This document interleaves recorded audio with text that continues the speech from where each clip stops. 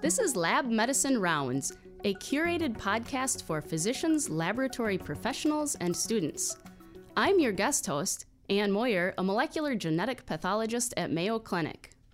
So we all have blood circulating in our bodies, and it's clearly something extremely important, but I don't know if everyone's aware that it's also really important to have diversity in the blood supply for the people that might need a blood transfusion.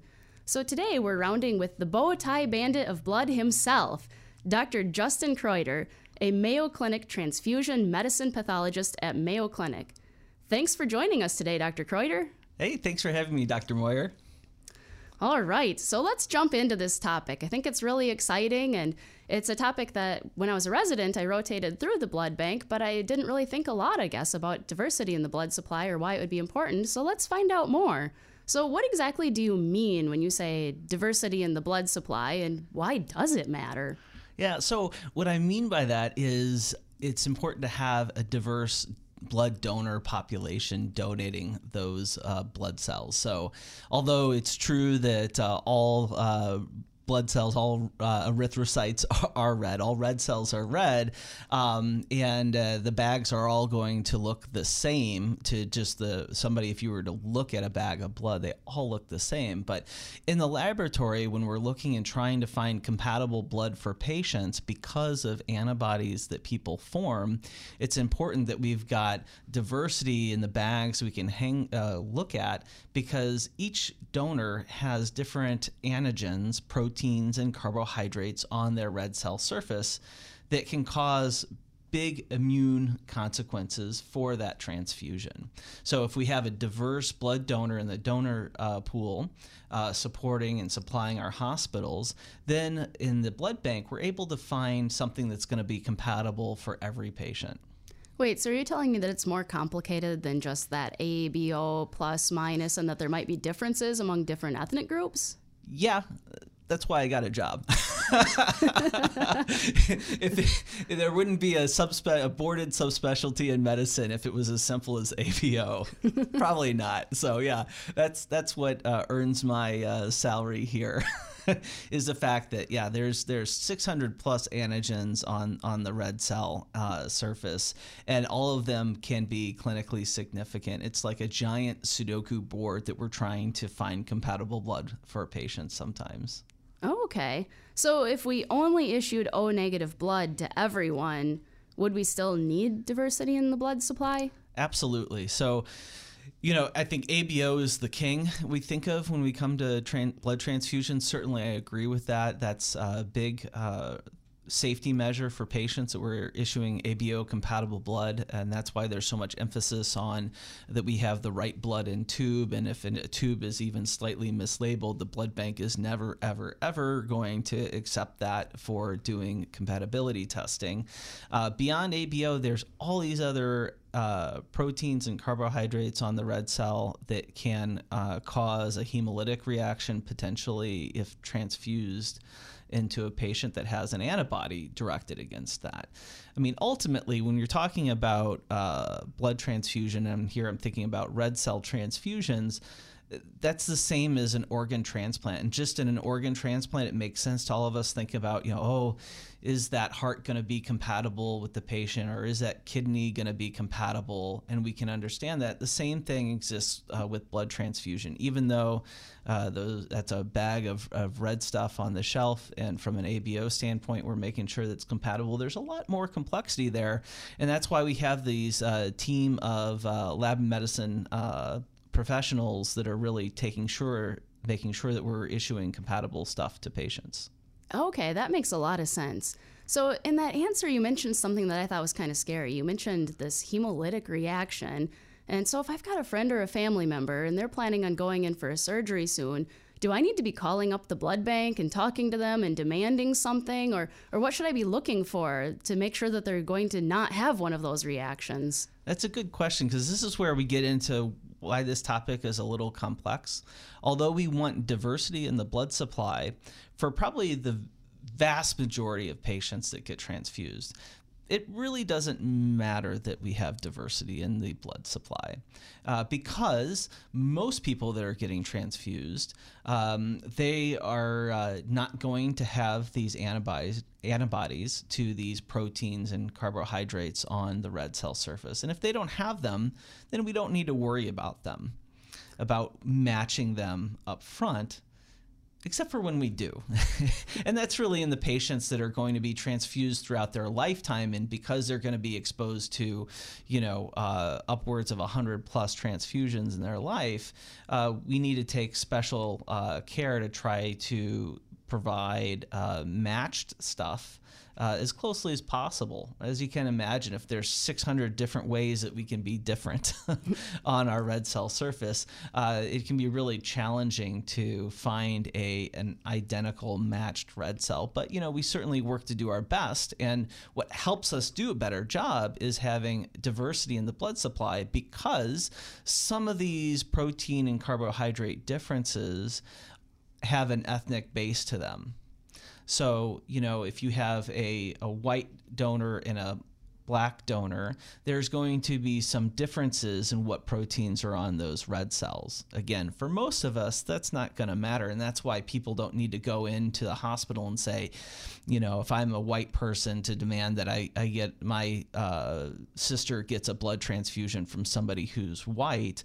The lab is going to be doing this testing in the background. But if my sister, who's white, develops an antibody against an antigen that is more commonly expressed on black donors, the lab will see that when they do that compatibility testing, and they will be able to go to and probably find a better unit, one that's going to be compatible for my sister, based on the lack of that protein that she's formed an antibody to.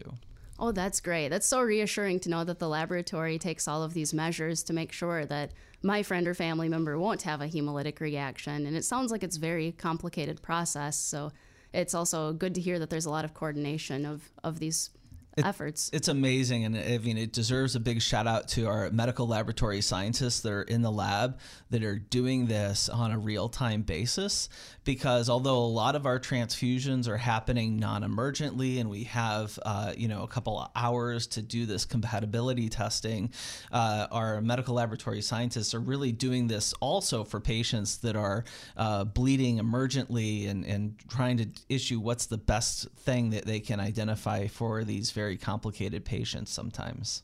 Yeah, it sounds like that could get to be a high-pressure situation at times.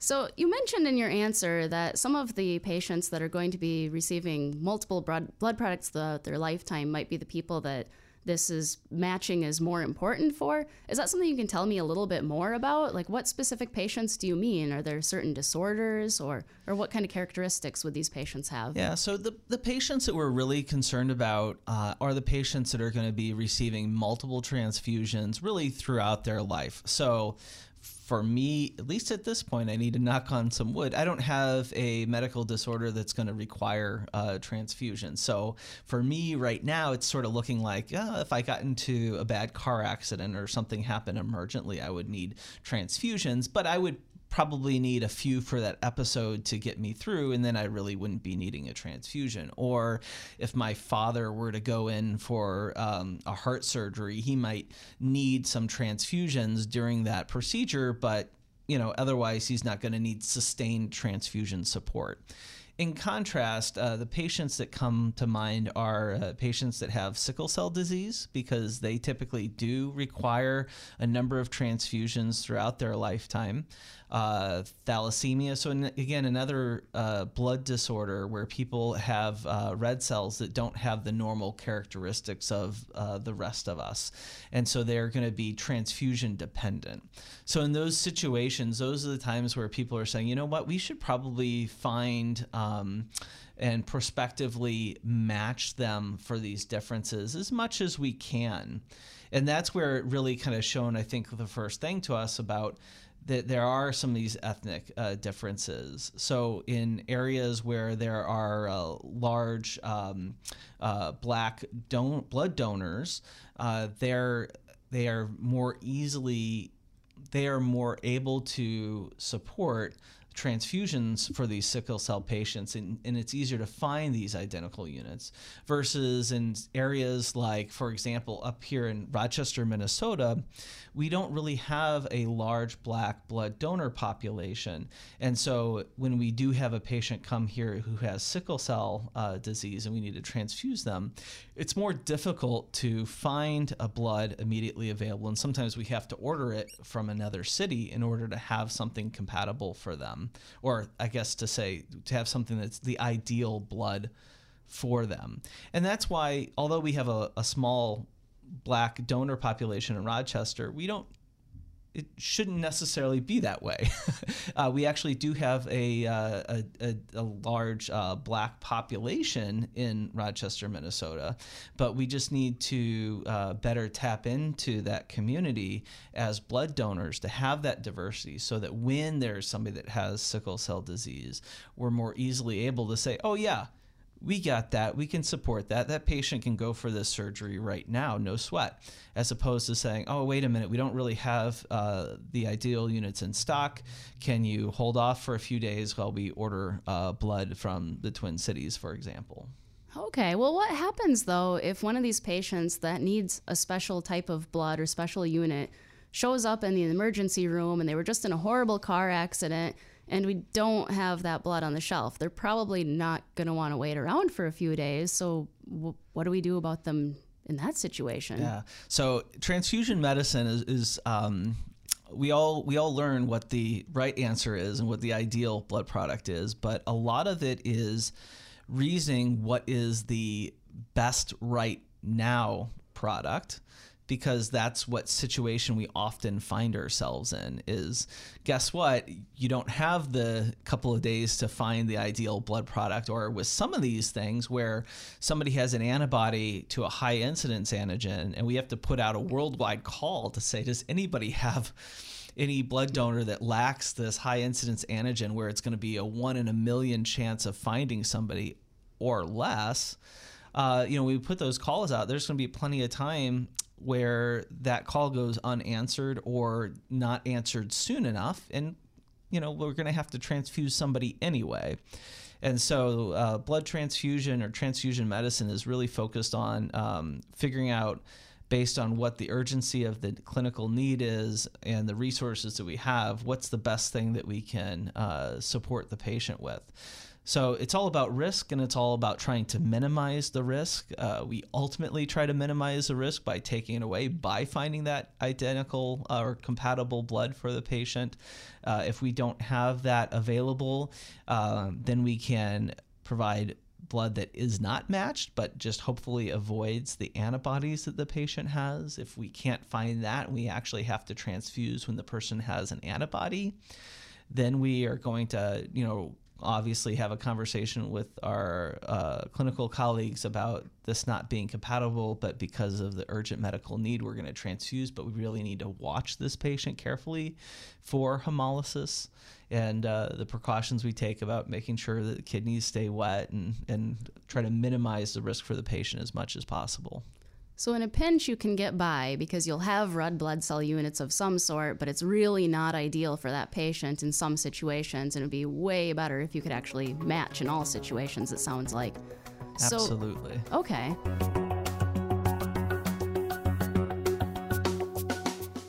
Join us for our upcoming Transfuse Conference on May 12th through the 13th in Rochester, Minnesota. Visit mayocliniclabs.com/2020 Transfuse for more information.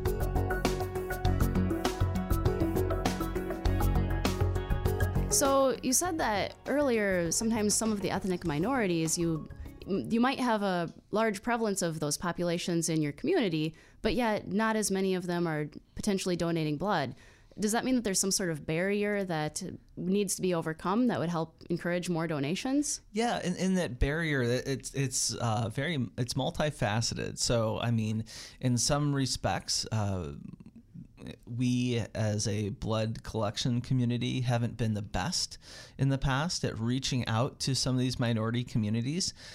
Honestly, because, there's some work involved, additional work involved. So, whereas you might, if we have a number of white recruiters. They might have, just natural connections with some white organizations in the community where we'll be doing mobile blood drives.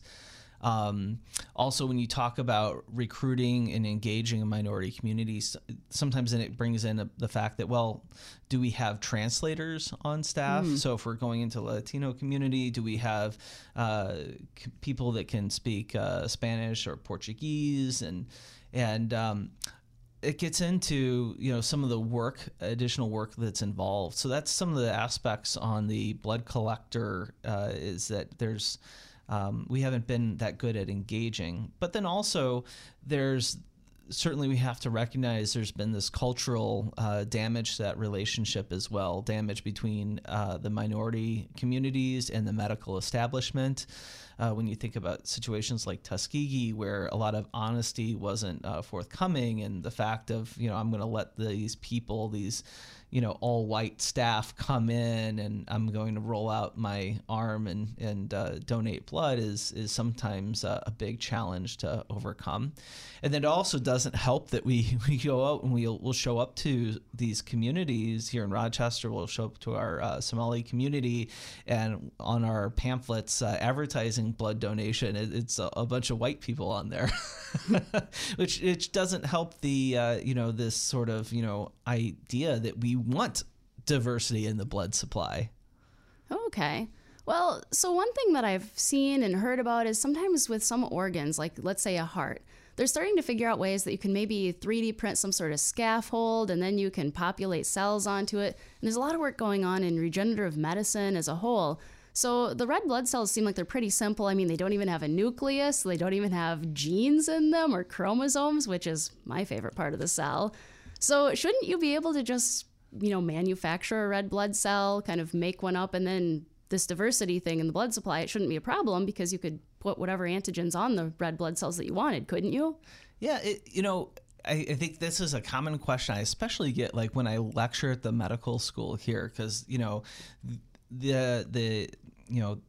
these learners have really kind of come up with this idea of 3D printing and biomanufacturing and all this possibility, and there's a lot of excitement about it. It turns out that it's a little bit of a wicked problem to deal with, in part because these antigens, these proteins and carbohydrates that are on the red cells, many of them actually will serve some function that help that red cell have a normal lifespan and things like that, and have normal regulation. So to like manufacture like a naked red cell, I'm using finger quotes here, a naked red cell, is actually, kind of a Frankenstein that is a less useful red cell potentially. So that's one of the challenges that comes up, is to make something just devoid of proteins actually doesn't behave like a normal red cell. The other thing is to scale up, and so there's a lot of interest in kind of making these cells that are going to be compatible, and it may be the fact that we don't make this sort of Frankenstein stuff, but we kind of actually grow up some of these more common phenotypes that we come across. And but then the challenge there comes with just kind of building up a sufficient inventory and to upscale that in a way that's that actually answers the clinical need. And as you're aware, there's really an ebb and flow as far as when we need the blood on our shelves, and all blood, even manufactured blood, I'm sure is going to have a shelf life to it. And so that's one of the other kind of complications that comes in with the problem, is once we actually figure out about manufacturing this, is actually upscaling it so it can be relevant.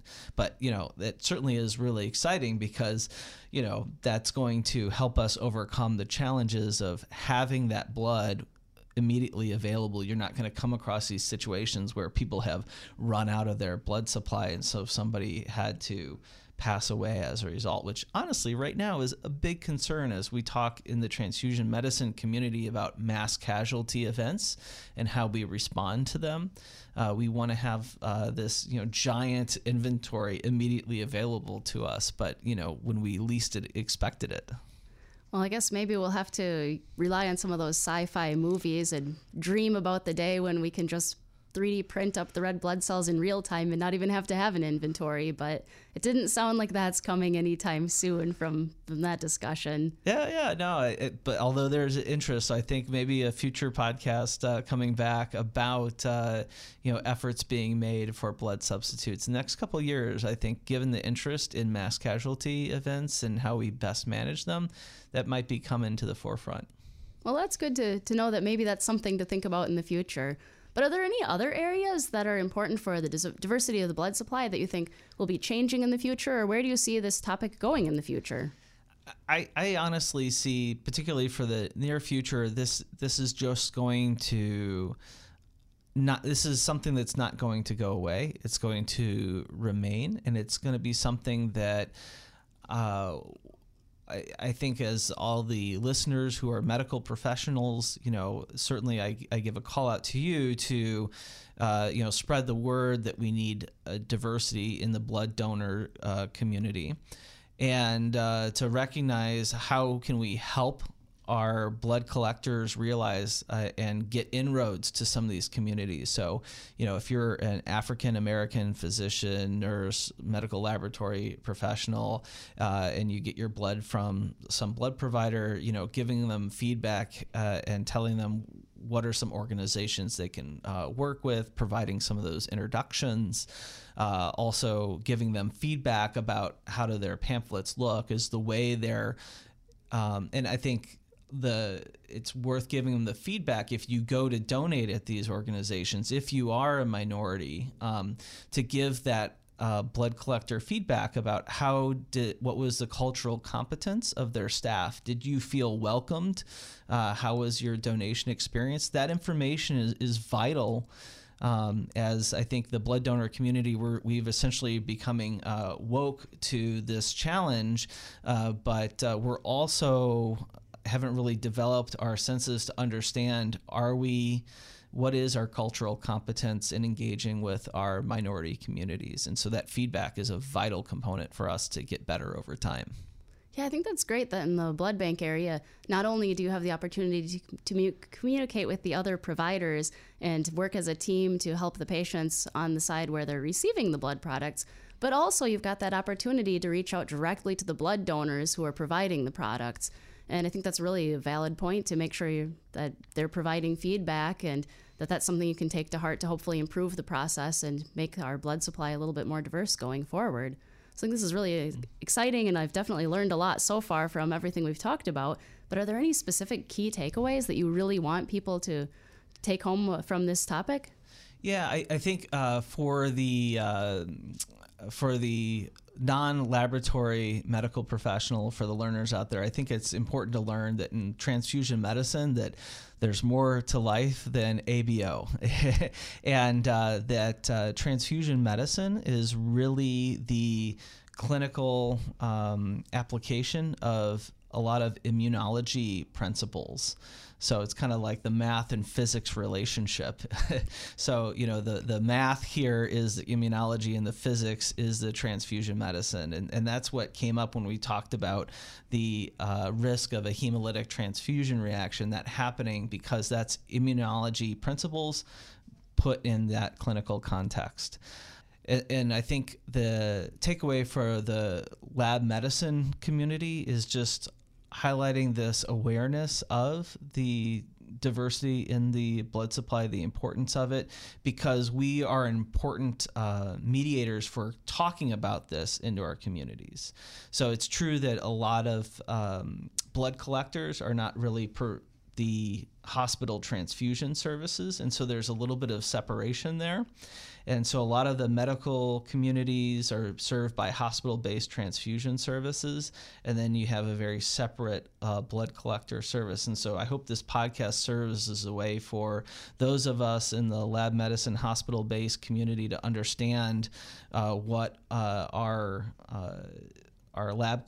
blood collectors are doing, and to kind of provide a little bit of this information to our hospital communities, because certainly Hospitals are a great place for blood collectors to go and do blood drives because people get it. They understand. Not just the people that work in the hospital understand, yep, this blood is important, but the people that are coming there, taking their loved ones to surgery that day or brought their loved ones to a medical appointment, people realize that this is important. And so as much as people as we can have educated in the hospital community that can help spread this word about the importance of diversity and the importance of giving feedback to our blood collectors, I think the better. I think that's a great answer, and I absolutely love a couple of key concepts that came out of that. So for the learners, the things that you're learning a lot about in a lot of your basic science classes are going to translate right on over into clinical medicine and in the future for you. And I think the other thing is that central theme that keeps coming up in lab medicine as a whole, that there's a lot of coordination amongst groups and a little understanding of how everybody does their job goes a long way to having better coordinated care for our patients. So communication definitely being a key variable or key important aspect of laboratory medicine. So thanks so much for giving me so much information about the diversity in the blood supply. So we've been rounding with Dr. Kreuter about diversity in blood supply. And again, thanks for taking the time to discuss this exciting topic with us. And thank you for joining us today. We invite you to share your thoughts and suggestions via email. Please direct any suggestions to mcleducation@mayo.edu and reference this podcast. If you have enjoyed Lab Medicine Rounds podcast, please subscribe. And until our next rounds together, we encourage you to continue to connect lab medicine and the clinical practice through insightful conversations.